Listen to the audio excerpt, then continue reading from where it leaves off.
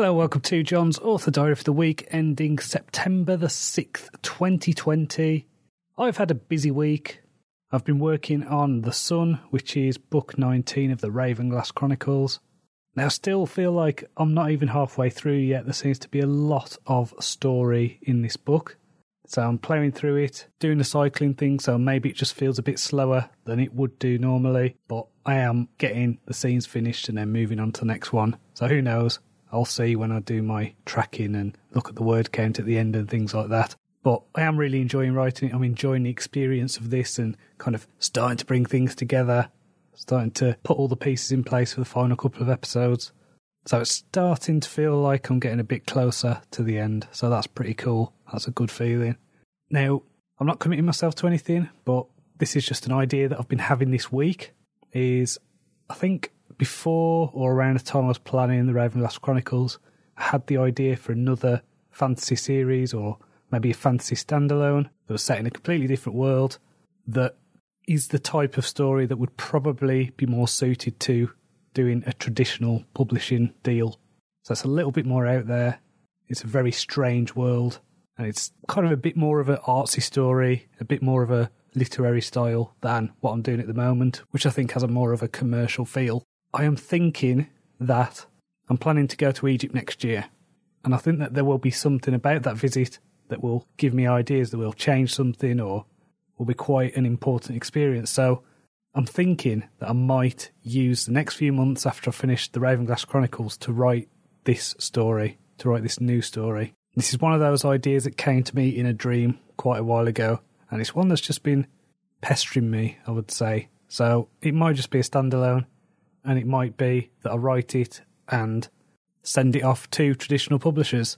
I am an indie author, but there are certain things that I can't do as an indie author that I can if I've got a book that's published by a so-called real publisher that is past the gatekeepers in London or New York or wherever.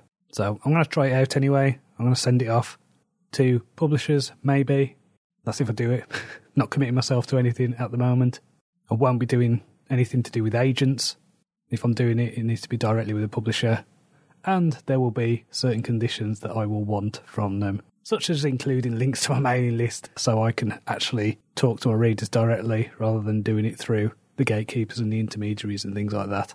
It might not be the most positive way to go into this kind of deal, but I do see traditional publishing as essentially a rights grab, but as a strategic thing for me to get into more conferences, get more of that kind of weird credibility that you get from a traditional publishing deal, then okay, it might be worth it. It might open up other doors. I don't know.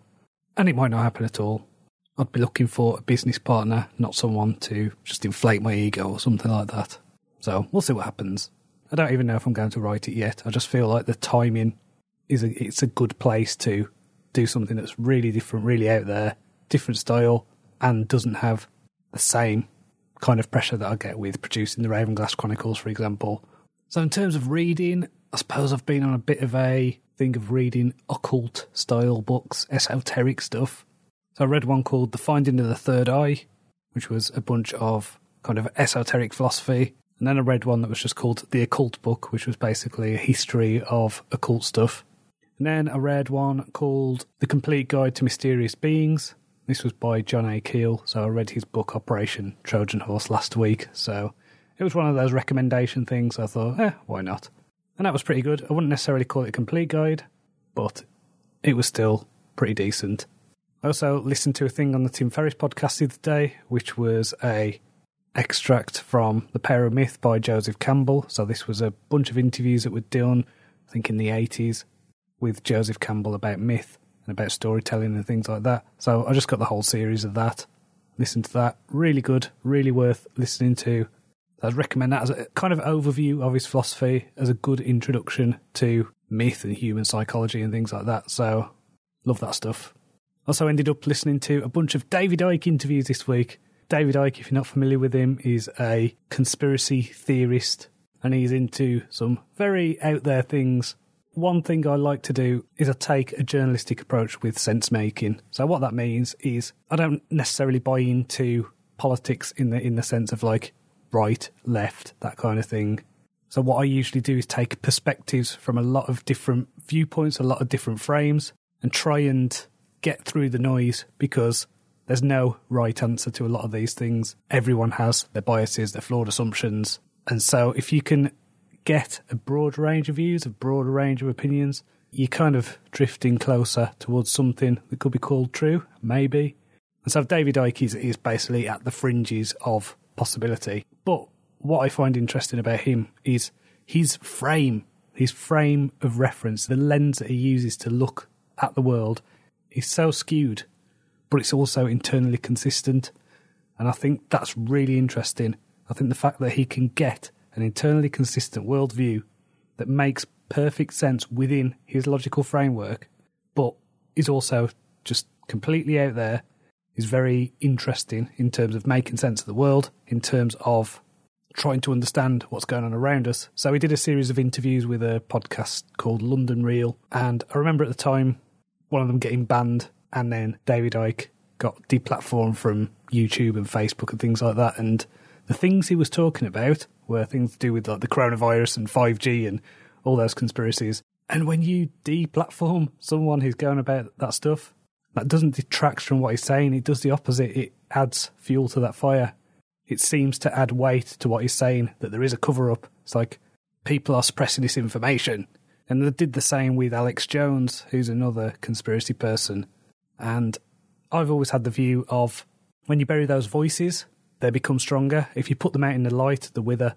So we saw this with Nick Griffin, who was the leader of the BNP, which is the British National Party, which is basically a right-wing, racist political party in the UK. And for years they were suppressed, they were kept down, they were kept out of the media.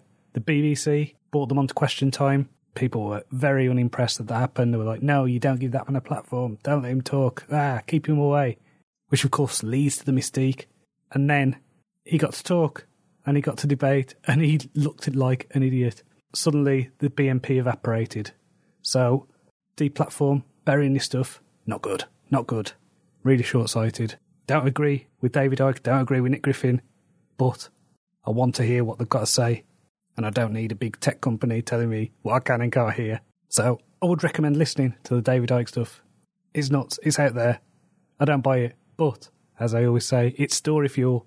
So, moving on. This week, my wife and son went back to school. So my wife's a teacher, my son's nearly 8. And so they've both gone back. I'm now at home by myself. It feels really weird. I don't think I've had this much time by myself since the start of lockdown. So 6 months of always having someone in the house. And it's weird. I miss them. I miss them being around. I miss the noise. I miss the sounds in the house. So it just feels very quiet.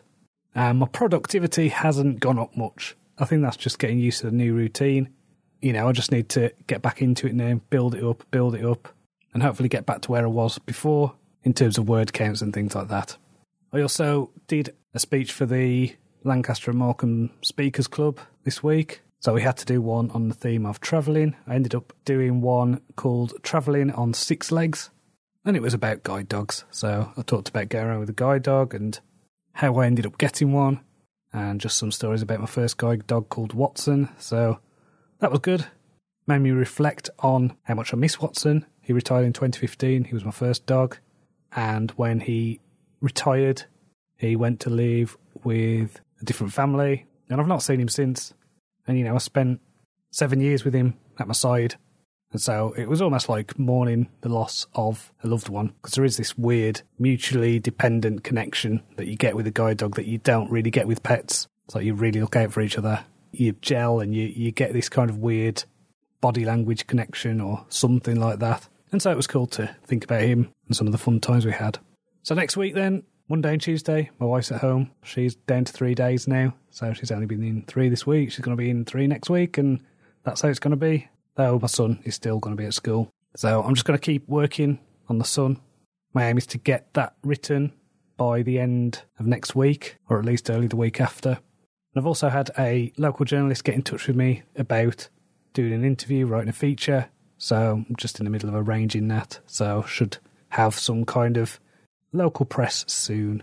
So until next time, cheerio.